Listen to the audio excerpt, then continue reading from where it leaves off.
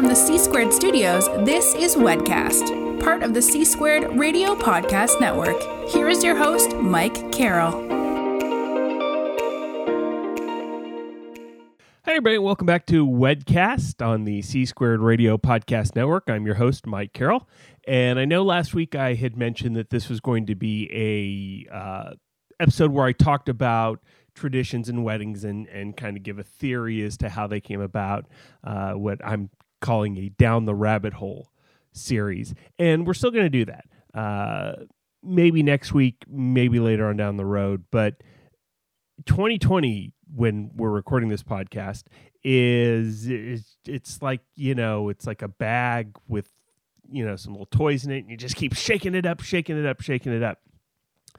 And we haven't dove too much into it. I mean, of course, the past few episodes you've heard us talk about the lockdown and the coronavirus pandemic, but there's so much going on in the world. And as a business owner and as a host of these podcasts, I've kind of been at a loss for words of what to say. And the same thing with the social media. My social media manager, came to me the other day and said, I don't really know what to say or how you want to say it, what you want to do to comment on what's going on. And I've never really felt it's my place to comment, not for not having an opinion or about caring. Believe me, I care very much about what's going on in the world, but it's mostly just, I don't know it's my place to say anything, or obviously, I believe that we all have a responsibility to say something. I just don't know what to say. For those of you who are wondering what I'm talking about, the past couple of weeks, as a nation, we've been, I don't even know what to call it, but there are issues of race and racism that have been coming to the forefront, and it's enough. Enough is enough. Not the systemic racism that's happening in America has got to stop. And I have always grown up in a world where I don't want to say I don't see color, because that's not realistic. That's not true. But it hasn't mattered. People are people. Humans are humans. We're all brothers. I judge a person by the content of their heart and not the color of their skin. And I would be very naive to say that that's how everybody else lives. I am not a person of color, and I don't even know that I like that term. And it's the sensitivity in which we're dealing with this is unprecedented. I mean, I, as a white male, I don't know what to say, and I don't want to say anything wrong, and but I know that we need to have the conversation. And C Squared Events has always been a diverse company. We have had Asian females, African American males, white males. We've Hispanic males. We look for talent, and talent comes through on the microphone, and it comes through on the turntables, the musical decks, the ones and twos, if you will. And it's something that we're going to constantly be moving forward. So I decided that I was going to sit down with one of my DJs, Grant. Grant's a newer DJ for us, incredibly talented, and he just happens to be black. And the only reason I mention that is because that gives context for the conversation that he and I have. I have, in my time, worked with two of the best DJs that I know as far as music mixing and actually producing music and creating music. And in my time working with them, I have personally experienced, I have to give people the benefit of the doubt and say that it was unintended racism, but I've experienced it. With both of them, I have had guests come up and say, hey, why don't you play, and they'll point at the African-American DJ and say, why don't you play some of their music? And my jaw drops every time because I know these DJs, and shout out to Devin from way back in the day if you're listening, like you are. But Devin was one of the first DJs that I worked with and that I trained, and they came up and said, play his kind of music. And Devin is into all kinds of music. So the first words out of my mouth were, he likes Foo Fighters. So, hold on, we're gonna drop some Dave Grohl for you. And then later on, and this happened not too long ago, it happened with Grant. They came up to him like, play some of his kind of music, and I made the same joke. He likes Foo Fighters, and Grant is actually a house DJ, and we talk about that a little bit in the interview. And these people who were making these comments, they didn't. I don't want to say they're bad people. I have, of course, run across bad people, but they don't understand. They don't know how their words can be hurtful. And I talked about this with Evan. I talked about this with Grant afterwards. And it was like, they both said it was something that they experience on a regular basis, and that it did hurt. It wasn't anything that they were going to let ruin their lives or anything like that, but that they felt it and they knew it was there. And we have to move past that. As Grant and I talk about in our interview, music is universal. It brings everybody together. It's the one commonality amongst all of us, and there's so many links between musical genres and connectivity, and hip hop is just as connected to rock as it is to funk and disco and pop. They're all and I mean, even classical music. It blew my mind when I found out that Hook by Blues Traveler was simply canon in D. And if we're going that far back, the links are also there. Shakespeare said there are only like 3 types of stories in this world. And I believe that's true with music. There are only 3 different types, and they're all interconnected and interwoven as we are as a society. And I didn't intend the interview. I didn't intend to start talking with Grant and have a conversation with him about race, because I didn't know if he was comfortable. I didn't broach him. I didn't sit down and say, hey, Grant, let's sit down and have an interview where we talk about race, although we probably should. And I think we will. I just wanted to talk to him because he's got a really great story, really super talented. I mean, he's got stuff up on Spotify that just blows my mind. It's so good. And he'll talk about that. And of course, we'll put links so that you can go listen to his work on Spotify. But he's an amazingly talented DJ, and he's a great MC. And that's where I wanted to come from. I want to say, okay, you're a club DJ who's really good on the microphone and really good MC. And so let's talk about that. Let's talk about why not all club DJs are great MCs. Let's talk about how a club DJ approaches a dance floor versus how a wedding DJ approaches a dance floor. And then he mentioned a specific musical genre of how he mixes things. And the second he did that, I'm like, well, okay, can we have this conversation now? And we'll have more, because I feel that's what we need to do as a society from our end. And when I say from our end, I mean those of us who are not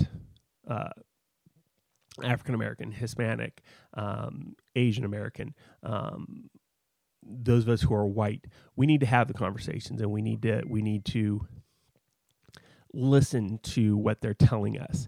And if you ever doubted C-Squared Event stance or WEDcast stance, we stand fully in support of everybody who is shouting at the top of their lungs that they're demanding change. We are with you. We are demanding change. I mean, I talked about this in the first or second episode. Originally, the title of this podcast was Bridecast, and that was clever. I was very, very thrilled to come up with that name, because it sounded like broadcast, and it was great. And then it dawned on me how that simple phrase, bride, isn't 100% inclusive. And I don't know if you can tell how worked up I am about this, because I am, because it's something that I'm very passionate about.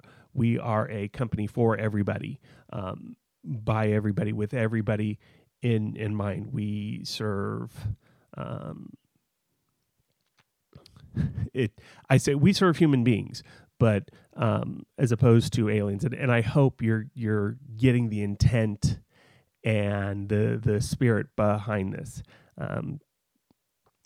Because when I was sitting down to record the episode with regards to grand entrances and everything, I just kept going back to the interview that I did with Grant, and we just did it yesterday. So this is the quickest turnaround we've ever done. And it's a great interview. I think you're going to love hearing his story, and we're going to have him back, and we're going to talk. I mean, this is without a doubt. I mean, my intro is now at, my intro is at like 10 minutes. The interview with Grant is just under an hour, maybe even just over an hour. So this is going to be the longest episode of Wedcast ever. And we don't even get that deep into the stuff that I want to talk about, the stuff that we need to talk about, the stuff that, why as a business owner am I afraid to send Grant back to the office at the end of the event to unload his equipment, why I'm worried about him getting pulled over with the equipment in his car, not for, any reasons other than I just know what can happen. I know some person sees a young black kid unloading equipment, and I don't know. I hope this is all making sense, because I'm not going to re-record it. Even as I'm sitting here thinking about what I'm going to say and how I'm going to say it, I'm nervous because I don't want this to come across as anything other than just the utmost sincere thoughts of mine, because I'm hurt. I know we need to change. I know that we need to come together, that we need to fix this, and I know that the only way it can happen is through conversations. And hopefully it can start with a conversation between me and Grant, and then it will start with a conversation between two others, and so on and so forth. At one point, I equate the fact that Elvis Presley, when he first came out, he was essentially taking music that had been popularized by African-American artists, and he was putting his own little spin on it.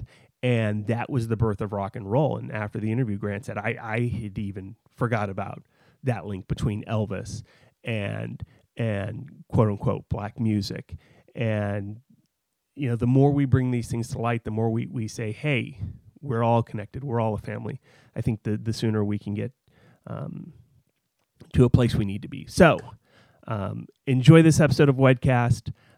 If you like the episode, at the end, leave us a like, give us a subscribe. That'll keep you in the loop for when we release more episodes, and enjoy.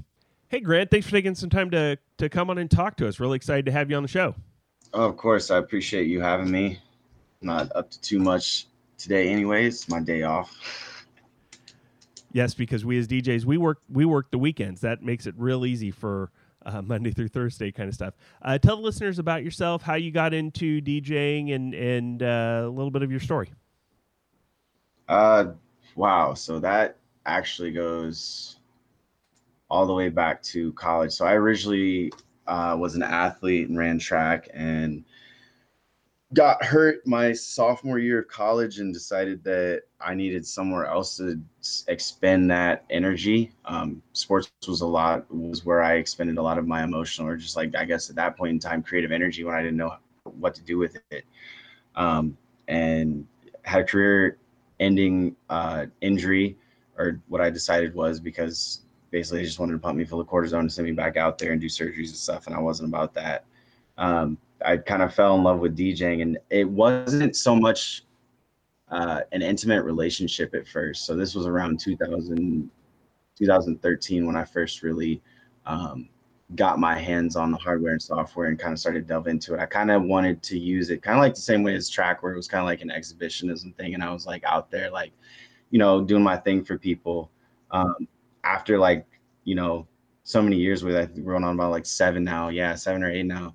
Um, I've kind of developed a really intimate relationship with music, and from that has stemmed a career that I'm, really proud of to be in the process of building upon, and using that talent to like make people happy, whether it be at weddings or like at clubs or wherever.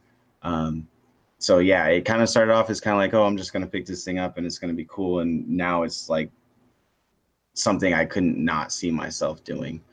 It's really fun. It's interesting that you correlate the music and the athletic side of it, is because we don't think of athletics as entertainment, but essentially it is. I mean, that's what athletes are doing. Is there, yes, the accolades and when you get to a certain level, is fun, but ultimately you're out there doing something you love because of the adrenaline rush that you get from performing in front of a group that large, and that's very much how I've always equated weddings. So have come at this from a theater background, and so that's what I use to relate to. But you being an athlete, they're very similar in the sense that you're out there doing what you love to do, and others are getting enjoyment off of it as well. So there's that performance aspect to both.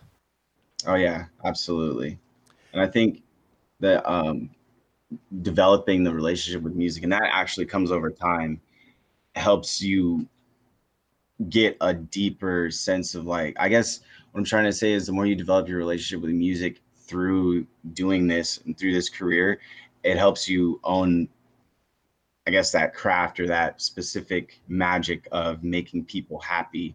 It makes it a lot, I guess you find out there's more of like I don't want to say a formula, because that makes it seem like, it's something concrete. Like there's not multiple ways, like there's multiple formulas to build many different things.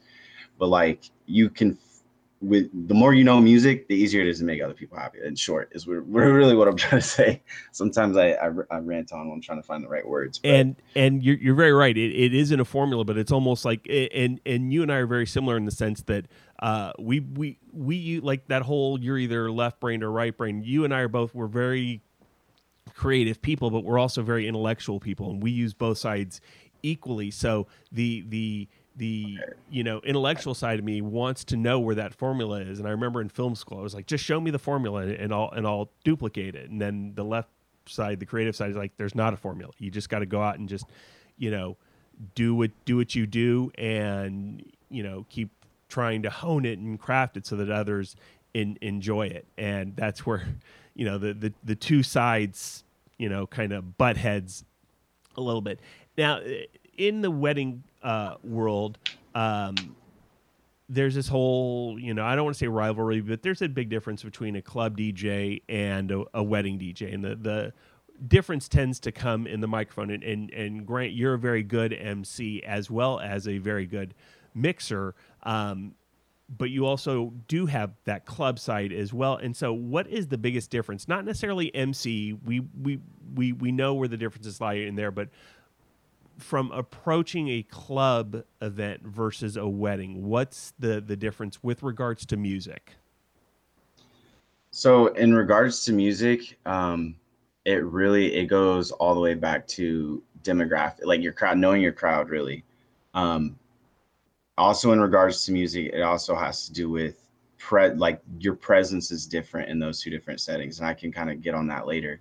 But as far as music, in a club setting, you have a marginalized crowd. And what I mean by that is club nights advertise for the specific genres that are going to be playing on certain nights. They develop certain followings of people because they're known for playing certain music on certain nights, et cetera, et cetera. So when you're playing for a club, I don't want to say it's a little bit easier to find what makes people happy, because you at least have that starting genre lane that okay, this is what these people are showing up here for. How can I expand on this with my technique and skills and mixing to make this like a memorable night so people remember me and I have a presence on stage? Then you also have to factor in what your role is in a club setting for the evening. So Whereas a wedding, you're like master MC, so you're the guy for the night. You are on stage. But in a club setting, you have different DJs. You have your openers, you have your headliners, and you have your closers. And each one of these DJs has a specific role to play. Openers are specifically there. And yes, they are technically based on skill level and how new you are to foraying into the club world and the hardware using CDJs. But there is never any shame of being either one of those positions. I honestly love being an opener or closer over a headliner. Like, obviously, I want to get to the point of being like a main headliner, but opening DJs have the responsibility of opening up the floor for the evening and setting a nice medium tone and kind of warming up the dance floor. And it can be a really cool, not only intimate way to get to know the crowd and their vibes to start off, but I mean, you're kicking off the night. It's kind of a cool way to set the tone, but you don't want to be, well, for a lack of a better term, you don't want to be the guy who's an opening DJ and you're playing like energy levels that are inappropriate for opening up the floor. Leave that for the headliner, leave that for, even closers sometimes have some pretty energetic sets. Now, when it comes to playing music at weddings, again, you have to look at your crowd. Weddings have a way larger mix of a demographic, the age range of people with different cultures and backgrounds who like all different types of music. So it's about finding a very good mix and keeping that flow and that energy going throughout the evening. And then also when you're emceeing on the mic, you can have a little bit more freedom and fun with that. Whereas in a club setting, a lot of clubs really don't like MCs. I kind of argue either way on that. I do think that in a club setting, when you're a club DJ, there's a lot of things to be said about getting up there, just playing the music, not needing to use your voice to, provide extra energy and hype to the crowd and letting your mixing do the talking. But at the same time, I think it's always nice to, keep the crowd interested and aware, and maybe have another guy who is an MC, who isn't a DJ, and let the DJs do their thing, and maybe, introduce them, still make announcements, other things like that. So playing music at a wedding, you're definitely looking for, what I like to do is look for a mix throughout each decade of what I can gauge is probably, from my oldest patron to my youngest patron that's at the wedding, and figure out, the best songs that they've listened to throughout their lifetime, and, work my way up through all the different age ranges. There's obviously some very easy places to start, like 80s, 90s hip hop and pop and things like that. 70s, 80s, disco, dance music, funk, things like that. That kind of hit a very broad stroke, a very broad general group of people. But again, when it comes to wedding performances, you want to make sure people have a memorable night. So maybe finding those niche songs that people may or may not have heard, or forget that they were good because they weren't in the top 40, and throwing those in there, and keeping the mix interesting and lively for everyone. DJing isn't just about picking songs and playing them back to back to back.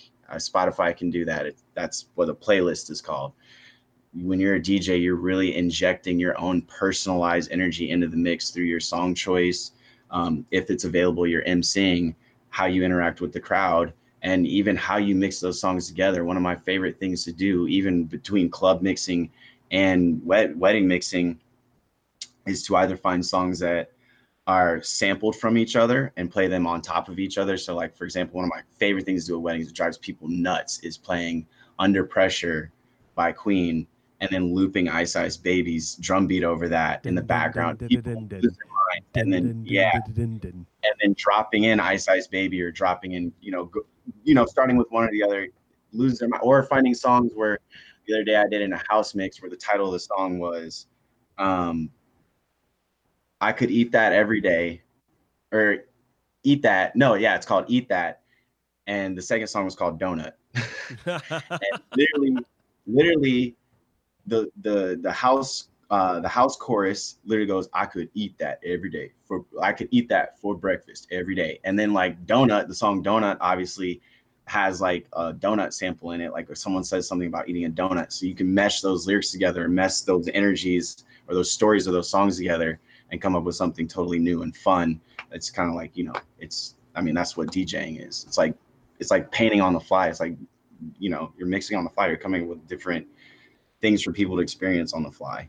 My thing is, and I know you've been with me when I've done this, is I've got my remix Don't Stop Believing with the beat of Billie Jean underneath it, and I like to mix it into a point where I'm playing Billie Jean, and then all of a sudden it gets to the point where Billie Jean is not my lover, she's just and then Don't Stop Believing kicks in with it, so the crowd hears Billie Jean is not my lover, she's just a small town girl living in a lonely world, and in going back to talking about an opener from a club setting, it's very similar to an opener in a concert. And, I have been to a few concerts where, yes, I love the headlining act, but the opener just kind of set a mood. And when couples ask, well, why do you do this or why do you do that?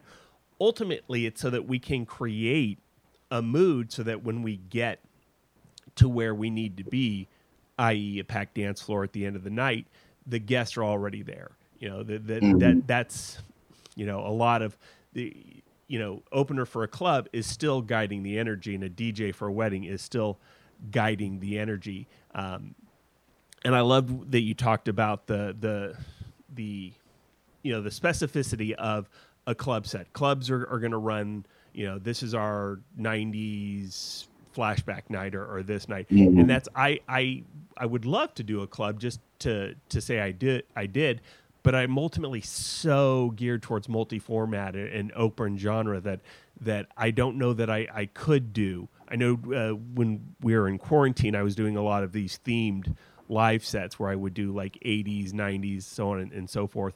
And there's so much more freedom into being able to just pick everything and to be able to go from, like you said, and I love that mix too, where you do Under Pressure into Ice Ice Baby and finding the right time to mix it.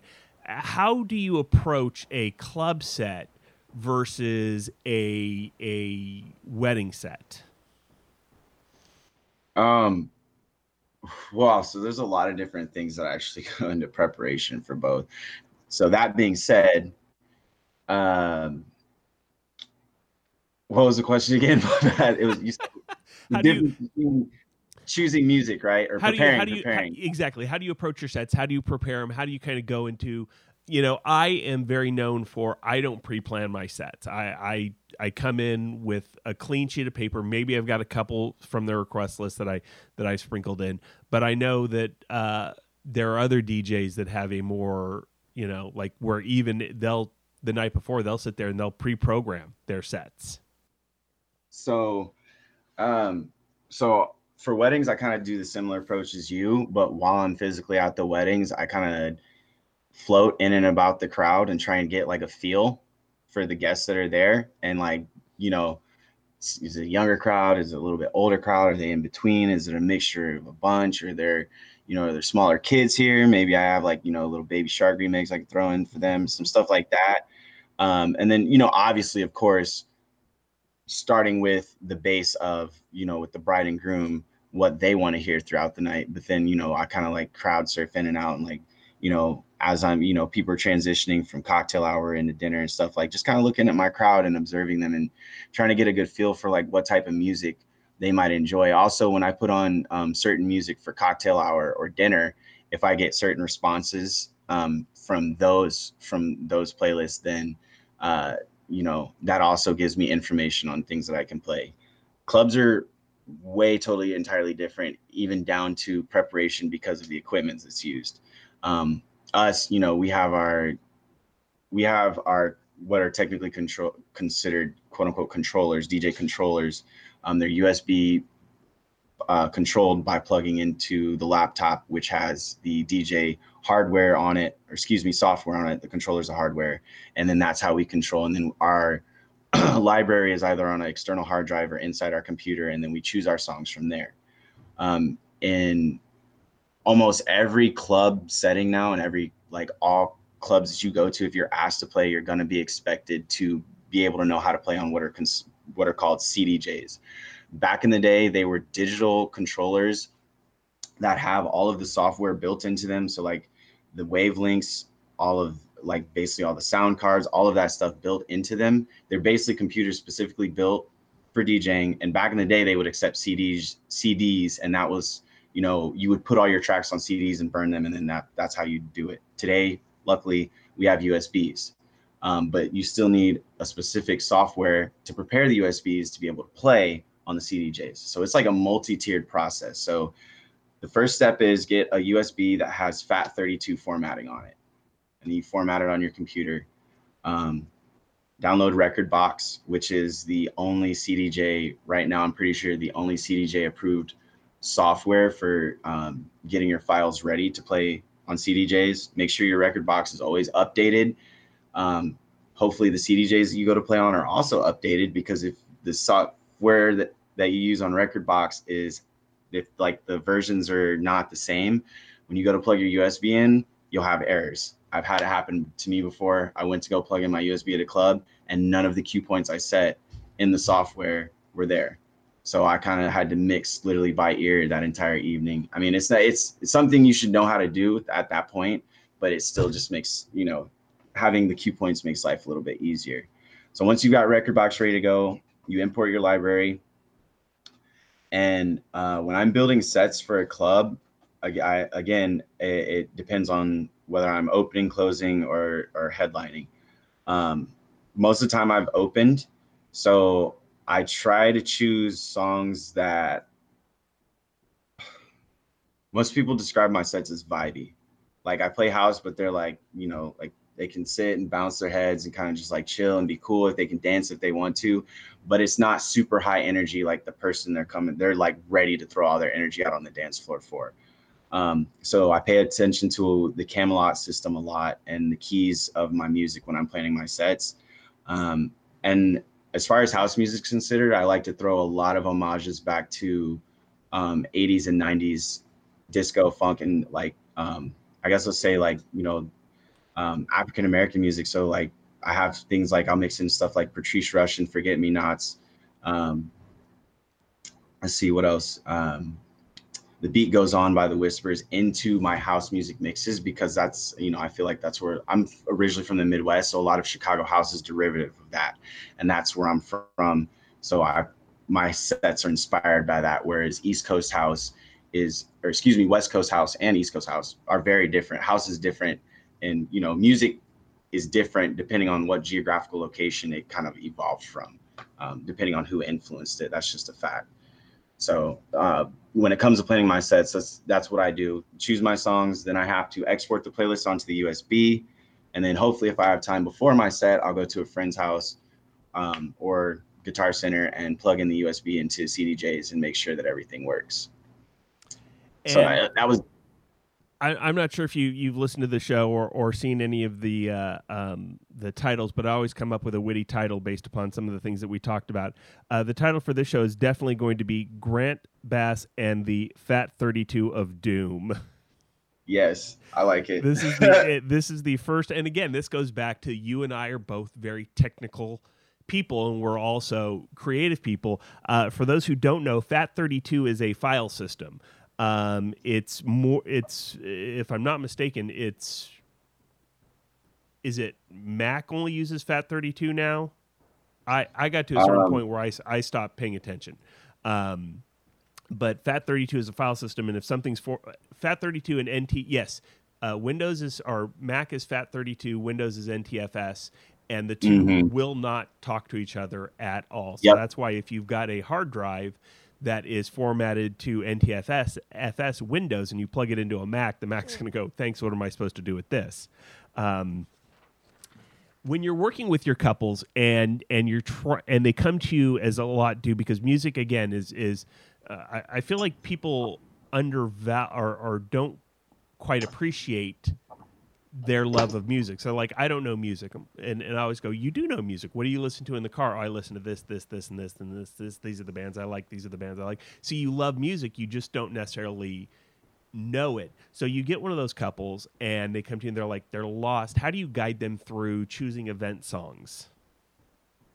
Oh, that's easy. Like, people just have to be reminded, like, and that's the thing too, is music. I think that's the thing about how where people like music but they don't appreciate it, and that's because it's in the background of everything that we do, like subconsciously. When you go shopping, there's music always on. TV commercials, there's music on. Backgrounds of TV shows, music sets the mood. Backgrounds of movies, everything. Music universally, and I hate saying this, but it low-key subliminally does a lot for us, to the point where I think people don't actively pay attention to it in that way anymore. So when my couples are having difficulty choosing event songs, I always think of, well, think back to a specific moment in time where you remember feeling really good, or a memory where you were really happy, or just a memory of the both of you, and try and remember a song that was playing in the background.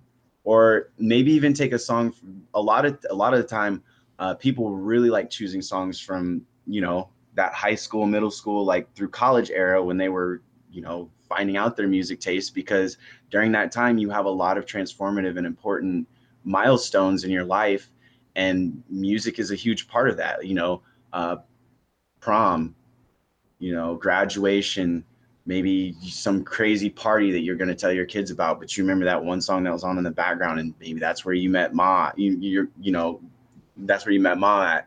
Things like that. Like, I always tell them, like, just think about those special moments in your life and then try to remember. Or like, if there's songs that you literally cannot get over, that you find yourself always playing, find a way to make that a part of your wedding. Or even I even like to reach so far back and tell them, go back into pop culture, the things you like. Like, I mean, I've had brides and grooms walk down the aisle to the Star Wars themes, and Doctor Who themes, and things like that. When it comes to picking songs for weddings, I think people get caught up on having fun and being too formal, for the sake of not only tradition but also family, and wanting to ensure that everyone has a good time. But at the end of the day, it's about the bride and groom.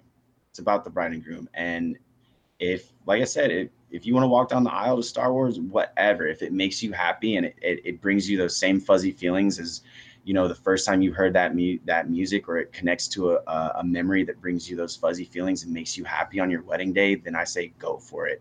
Like, it's your day, and choosing music that's special and important to you is so important, because, like I said, yes, music is subliminal, kind of like in the background of everything you do. But I like to tell my couples, you are literally building the soundtrack to one of the most important days of your life. And a lot of people are very, very picky about their music choices, and I appreciate that. And the ones that need help, it's a very fun process, because in that same instance, as I'm walking through them making their choices, I'm getting to learn more about them and their music choices, which then in turn helps me on the dance floor later on. Sometimes I don't get that in depth with people who already have those choices, made, but it helps the planning process move along a lot easier. So there's trade-offs there. You're nowhere near as old as I am, and by default haven't been DJing as long as I have. So you don't really remember the time where all of the wedding songs were pretty much the same. It was, Canon in D, Here Comes the Bride, and then the wedding march. And now couples are showing a lot more freedom. So when I get couples that are like, well, I don't know what's usually played, and I tell them, don't worry about what's usually played, worry about what you want. Exactly. How can we interject your personality into this? And you mentioned Star Wars. I remember when Guardians of the Galaxy Volume 2 came out, and I just talked about this in the intro of last week's episode. When Guardians of the Galaxy came out, I started noticing Hooked on a Feeling and Come and Get Your Love. These were staples of my play sets. They started coming in, and I'm like, why are these songs always... These are couples who are younger than I. Why are they now interjecting these songs? And then I saw Guardians of the Galaxy, like, that's why. So that takes care of the special event music, grand entrance, first dance, yada, yada, yada. What about dance requests? What about, you get that couple that and that's kind of the area where, a music lover differs from a DJ. We look at songs as how we can build energy and momentum, whereas couples tend to just say, well, these are what I like to listen to. So how do you take that couple that here's the music we like to listen to. How can we translate that into a dance floor setting? How do you work with them?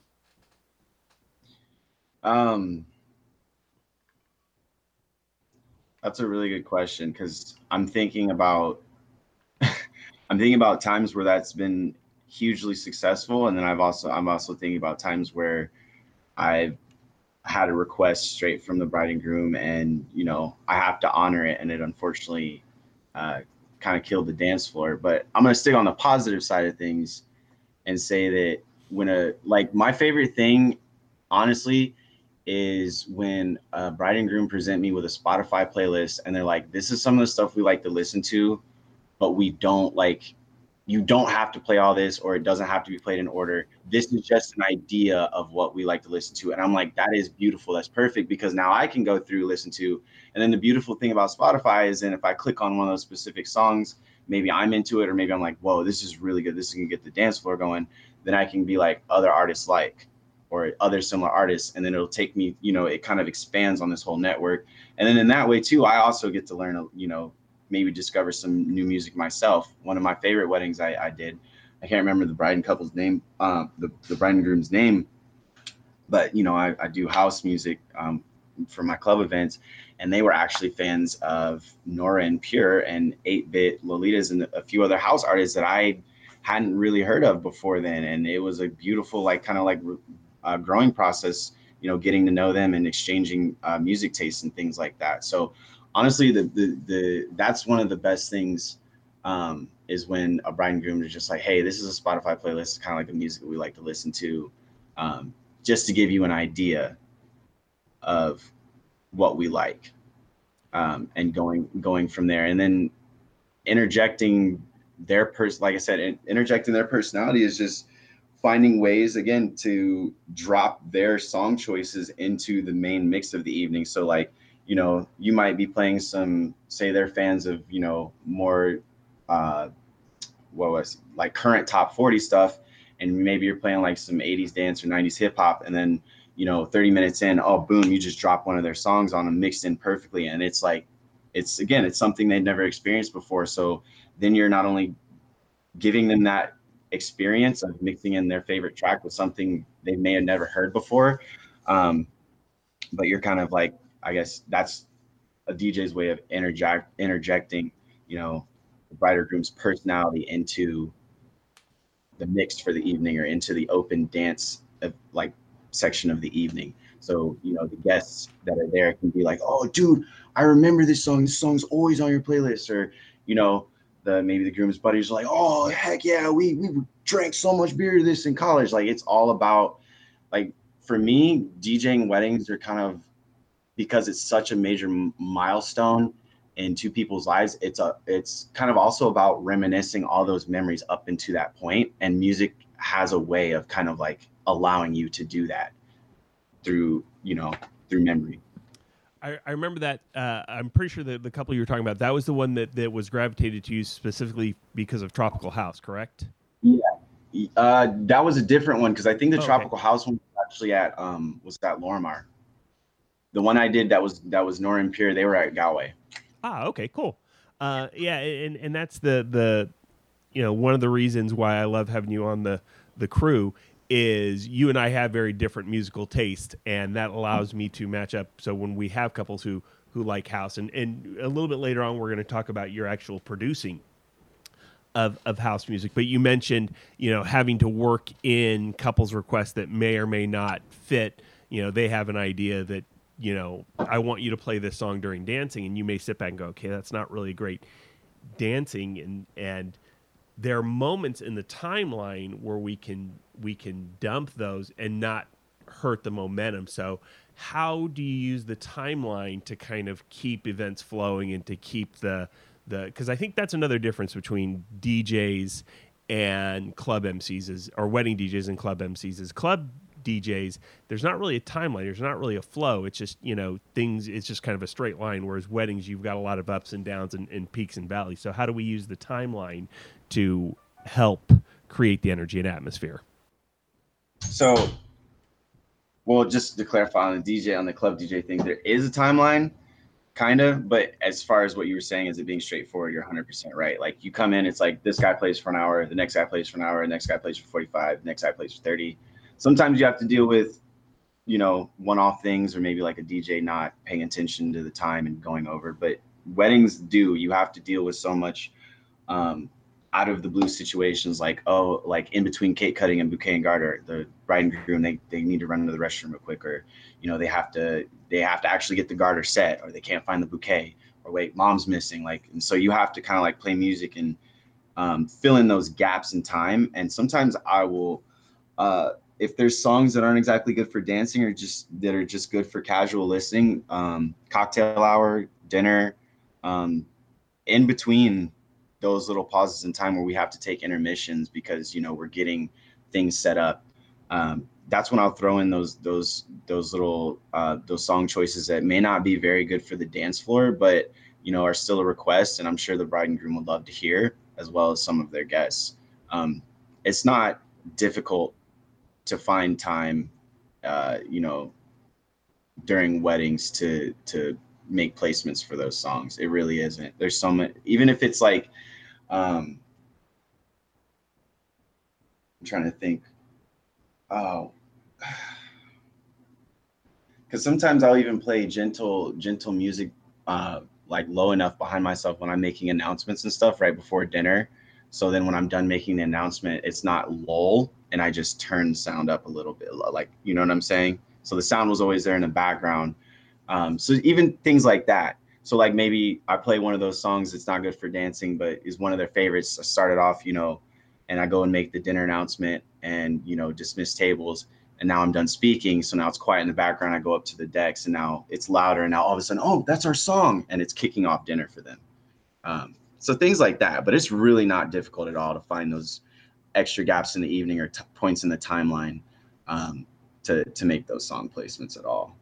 I always have kind of used the phrase that to define when dealing with a timeline is that the wedding coordinator is the ultimate planner. They have drawn the roadmap, but the DJ is the guy driving the bus or gal driving the bus. We know when to speed up or when to slow down to kind of keep building towards that foundation. And like you said, there's times where we can slip it. Okay, we can take a little bit of a break now and breathe a little bit. Okay, now we've got to put our foot on the accelerator and kind of go through things. You brought something up that I didn't talk to you about this, and I hope you're okay with this. But it's something that I wanted to talk about because in the current world we're living in, I think a lot of people, their eyes are finally opening, and my eyes certainly my eyes started opening as I started meeting you. You mentioned African-American music. Grant, you are an African-American DJ, although you're just a DJ to me. But you did bring an experience and you and I have even faced this at an event where someone came up to you and said, why don't we play some of his, they were talking to me, why don't we play some of his kind of music? And my jaw dropped. And so if it's okay, share some of the experiences. What is it like being African-American in a world that is, I don't want to say it's not diverse, because the wedding industry is very diverse, but you still see more often than not, DJs tend to be white guys like myself. Oh, hold on.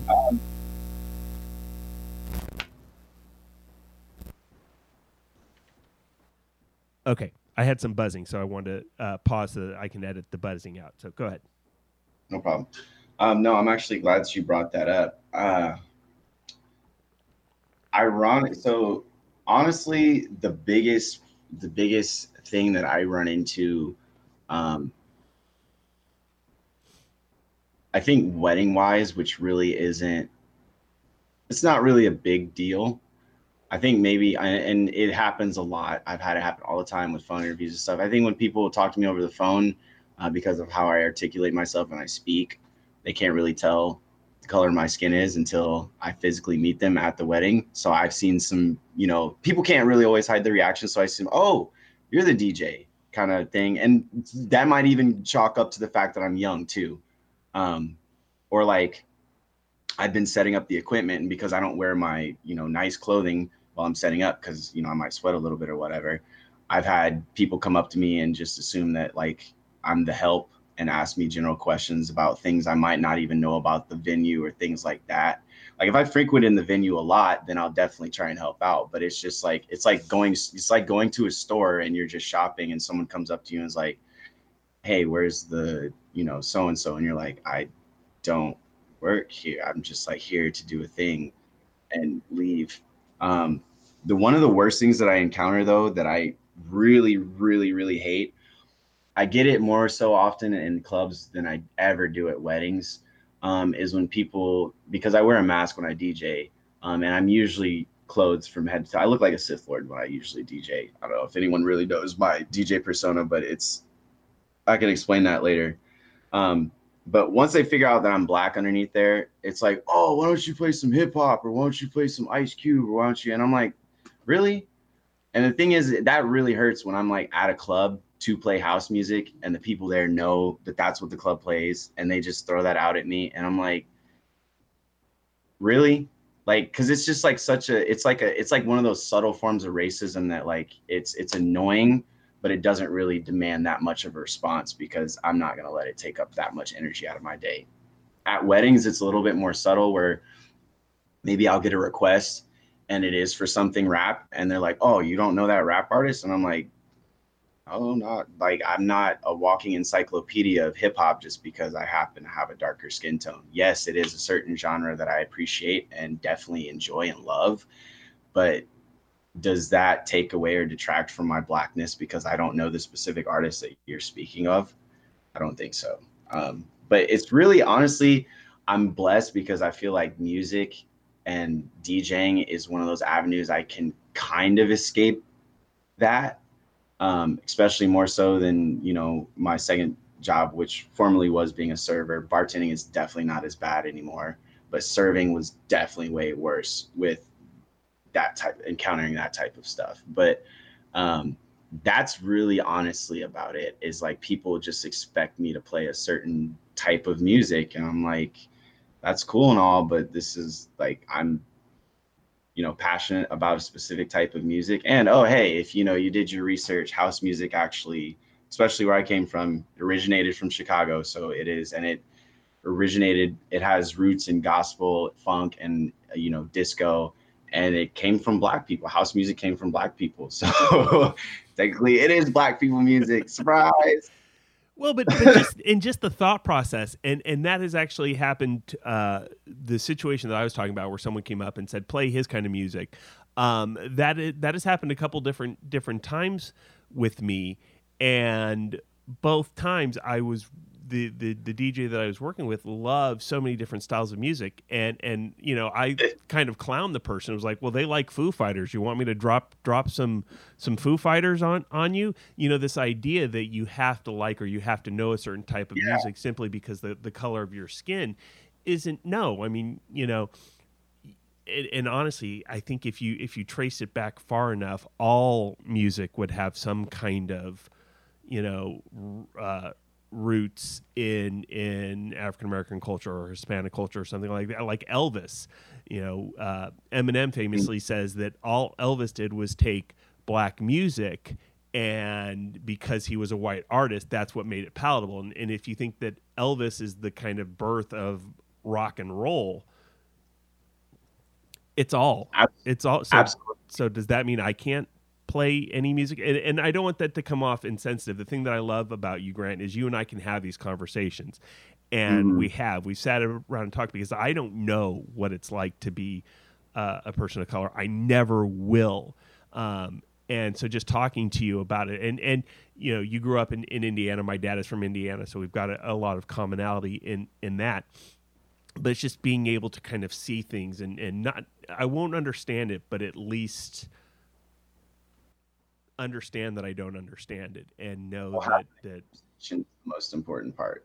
And that's just where it starts. And that's why I said, I just even appreciate you, because it was one of those, and that's the thing about those occurrences. And like you said, I appreciate you bringing it up, because it was one of those things that happened It was real quick, one-off situation. We laughed about it. And like, for me, I put that in the back of my head because it's just, it happens. But again, having conversations about those occurrences is what's important. And like I said, it would have been funny if I had thrown on some Linkin Park or maybe some Beethoven, because like, yeah, I listen to a lot of different things, and it does, or maybe even some. I would really freak them out. My people music. If I listen to some of the Japanese hip hop or OSTs that I have on my playlist, like, music is universal, and it's about the feeling that you get from it, and because it derives from one.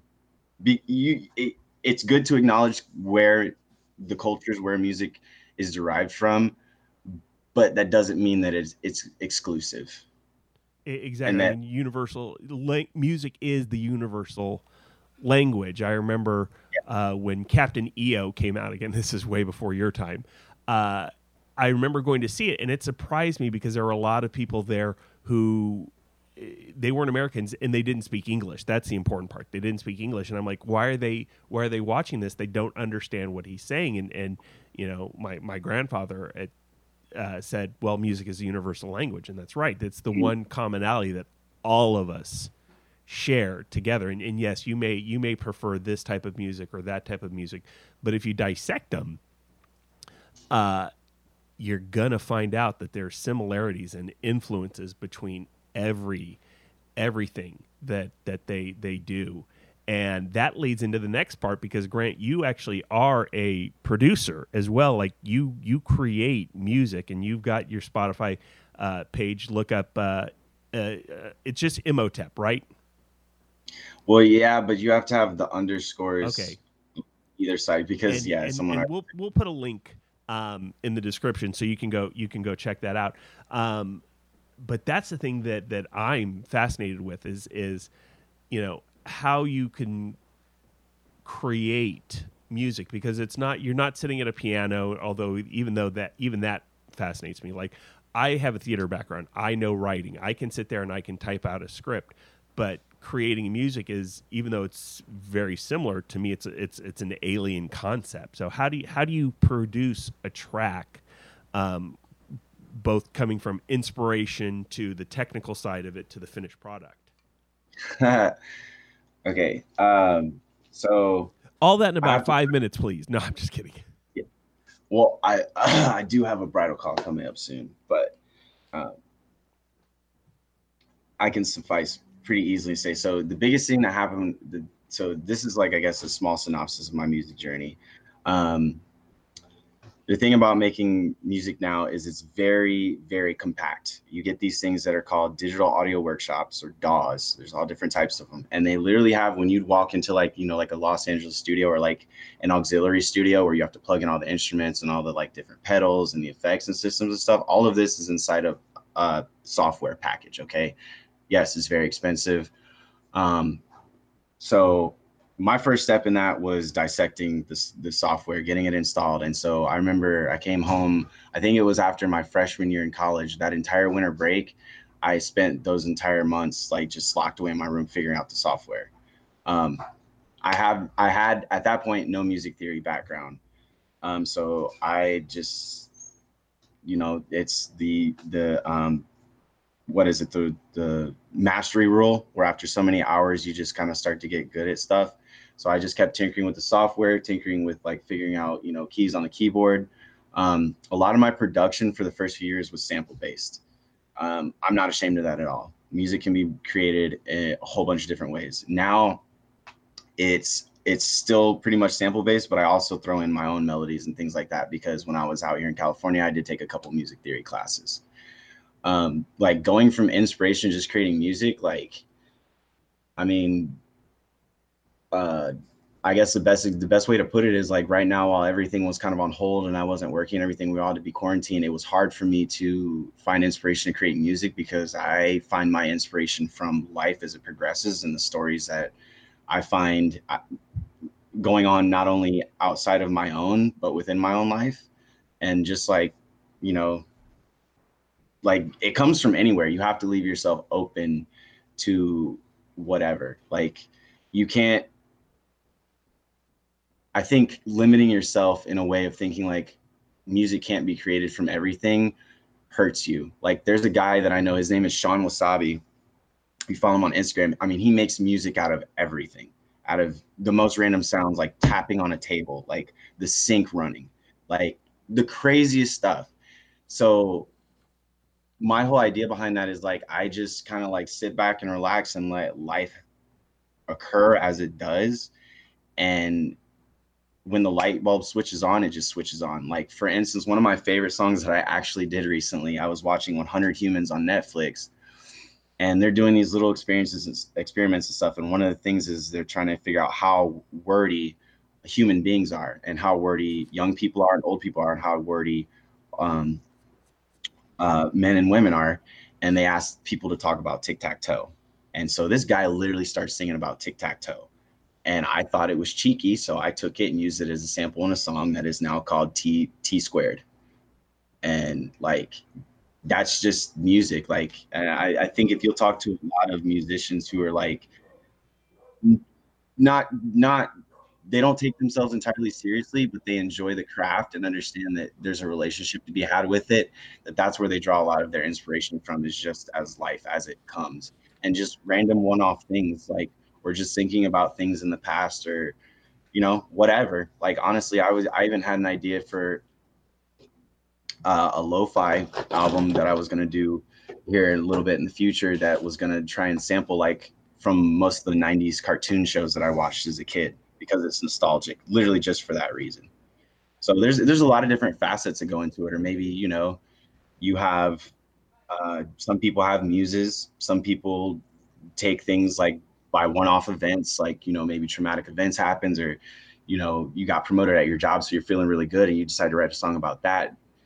There's all different types of ways to create, but specifically for me, that is how I create, is I just kind of like sit back, relax. I don't feel pressure to keep coming up with stuff every single day. But when I'm inspired, I create, and, you know, I build upon that. That's really as simply as I can put it, honestly. So to quickly summarize, and wow, I'm gonna have to bring you back again, because we're this is gonna be the longest episode ever, and it's great stuff. I'm fascinated, and we haven't even from the producer side. You'll take a sample and through software just kind of manipulate it to where it kind of creates its own tone, and not necessarily tone as in you know, mood or anything, but its own, you know, melody or anything like that. So that's essentially how that process works. Yeah. Yeah. Like, especially with digital audio workshops these days. I mean, you know, like I said, thank God for technology in some aspects and not for others, but it makes altering sound very easy. And I mean, one of my biggest inspirations for that was when I found out that Daft Punk's Discovery album was like mostly all samples from dance music that, you know, predicated the early like electronic music scene. Well, thanks a lot, Grant, for taking some time to talk to us. Again, like I said, there's questions I actually did my homework with you, and there's questions that I didn't. This episode is reaching an hour long, and we still got to get to the Fast Five. We got to do the Fast Five. The Fast Five is where we will ask you 5 of the questions that are just the controversies that are haunting society, and until we get to the bottom of them, we will never really be whole. So, Fast Five, first one, Marvel or DC? Both, because the artists swap back and forth between each other. If you do a lot of Marvel and DC research, the artists went back and forth between the companies, and there's a lot, like, that's why so many of DC and Marvel's characters, like, as far as the superheroes, are kind of like share similarities. The artists were stealing back and forth from each other. So I'm on the fence with that one. I sit firmly on the fence and will stay there. You're allowed to like whichever one or both. I like that you are equally appreciative of both. My answer to that has always been DC for the comics, because I think DC puts out a better comic product. But Marvel Studios, Kevin Feige, he knows how to work a movie series, and I even think Disney can learn a lot from what Marvel's doing on the Lucasfilm side. I'd agree with that. Someone asked me this the other day, and that's why I wrote this down for you. Batman or Iron Man? Like, they're both just dudes with a lot of money at the end of the day. Uh, if I have, like, it's hard to pick. It's really hard to pick because Iron Man's suit is dope. But when you think about it, at the end of the day, Batman really just decided to dress up in, like, like a fairly armored suit and just go out and beat up bad guys because of the traumatic experience he had as a child. So I like Tony Stark. I really do, but I probably have to go with Batman on this one because Batman is just like, he's just out there. He's just doing his thing. But they are just like crazy rich dudes at the end of the day. and that's exactly how I answered that question is, I like the fact that both characters have their demons and they have Tony Stark has his alcoholism. Batman has the constantly wanting to please his parents who are no longer there. And ultimately I chose Batman because I don't think we'll ever have a Iron Man suit, but we could have a grappling gun and a utility belt. We could be Batman. If we aspired to, we could be Batman. There are quite a few studios I actually follow on Instagram that make like legit bat suits. Just thinking about buying one with that stimulus. See, there you go. A little music question: disco or funk? They kind of like cross. They share a lot of the elements. That's exactly why I asked it. But I have to say funk. I agree. Just like, it has a little bit more soul to me. Like disco is purely dance, but funk, like, yeah, it just has a little bit more soul.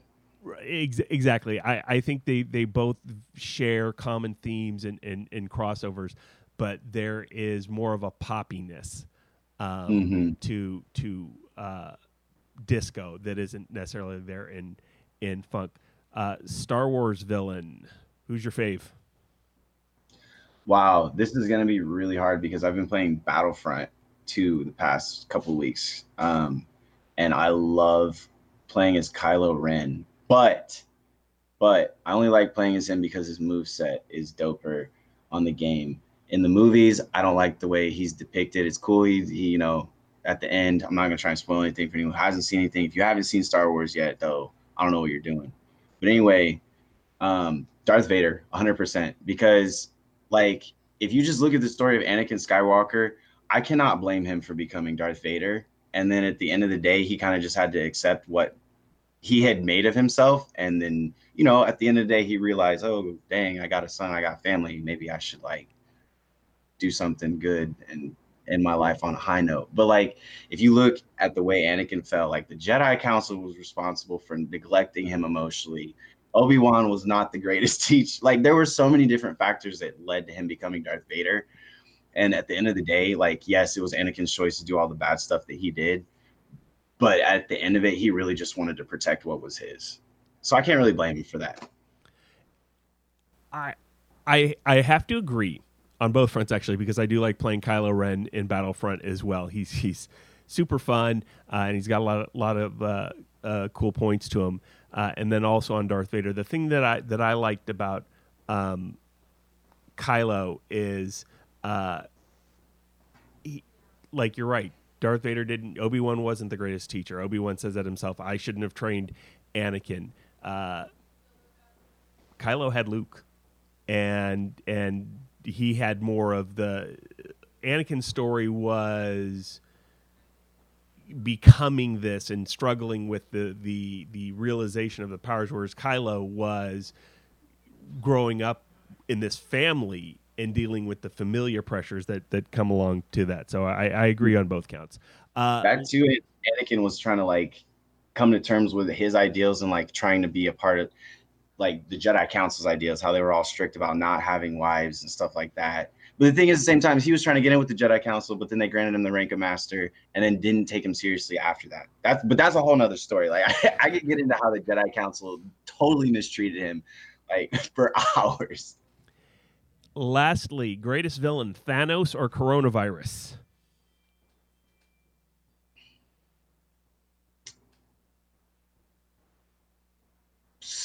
Like,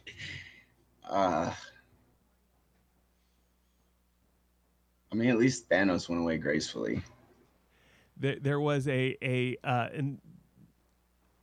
there was a good intention behind Thanos. Yeah, I guess. But in his own sick, twisted way, there was some good in what he did. But no, definitely coronavirus. Definitely coronavirus. Well, thanks for taking some time to talk to us. Now's the time where we turn it over to you. Tell the people where they can find you at. So technically, I am on like all music streaming services, like even Tidal, Napster, like Spotify. To find me, you usually have to type in _ capital I _ MHOTEP _ So that's _ Emotep _ because someone else took the name first. I'm also on YouTube. I make like weird GTA music videos because I like having a digital world as basically a set that I can use to do whatever, because I don't have my own real life studio or set, movie studio or set to go film things. So I use that as a method of creation. I also post unreleased tracks there, and then I'm starting to post what I'm calling house therapies, or home therapy, quote unquote. But it's like, hour-long mixed casts of house music and other throwbacks thrown in there. But if you want to reach me or just want to send an email, and I will send you a straight up gang list of everywhere where I'm at, just shoot me an email at 00gbass00@gmail.com. And that's the easiest way to get in contact with me. If you want me to make music for you, I've done music for a couple of infomercials, commercials for friends' video game project of mine, or if you want to collaborate on project or music or whatever, I am always willing to work with new people, get musically inspired, or just talk. That's fun too. And of course, from a DJ side, you are a DJ for C Squared Events. So we have our Facebook page, C Squared Events, and yada yada yada. So thanks, Grant, for taking some time to talk to us. As I'm recording this, we're now just about the hour mark, which is so cool. And there's so many things that I didn't get to talk to you about. So thank you. For sure. I mean, I'm always up for a volume 2. Thank you for having me, as always. You're welcome. Well, I hope you enjoyed that episode. Grant is certainly a very intelligent. So he and I are so much alike. We're both very intelligent, very creative, a little bit quiet, a little bit shy and reserved, which I know a lot of you are like, what? But there's a difference, when you put a microphone in our hands, we just come alive. I remember the first time I was running the photo booth at an event that he was DJing, and I was just floored. He was throwing out stuff left and right that I'm like, I had never even thought of to do. And so he's a really great DJ, and I'm really happy to have him on board for us. So this ends this special episode of Wedcast. We'll be back next week with another episode, and look also for an episode of the Untitled Music Project. Should be coming out in the next day or so. You can catch episodes of Wedcast on anchor.fm/Wedcast. We're also on iTunes, Spotify, and all over the place. You can also catch the Untitled Music Project on mixcloud.com/C Squared Radio. And of course, you can find all of them at csquaredradio.com. We've got links to past episodes of Wedcast and links to past episodes of the Untitled Music Project on Facebook at C Squared Radio. Maybe we'll be getting to Instagram pretty soon, but right now those are the places that you can find us. And of course, you can find the DJ side at csquaredevents.com, at Instagram C Squared DJ, Facebook C Squared Events, and go check out Grant on his own Spotify page. It's Emotep, so it's _Emotep_, and listen to his work. Thank you for indulging me on this episode today, and we'll talk to you later.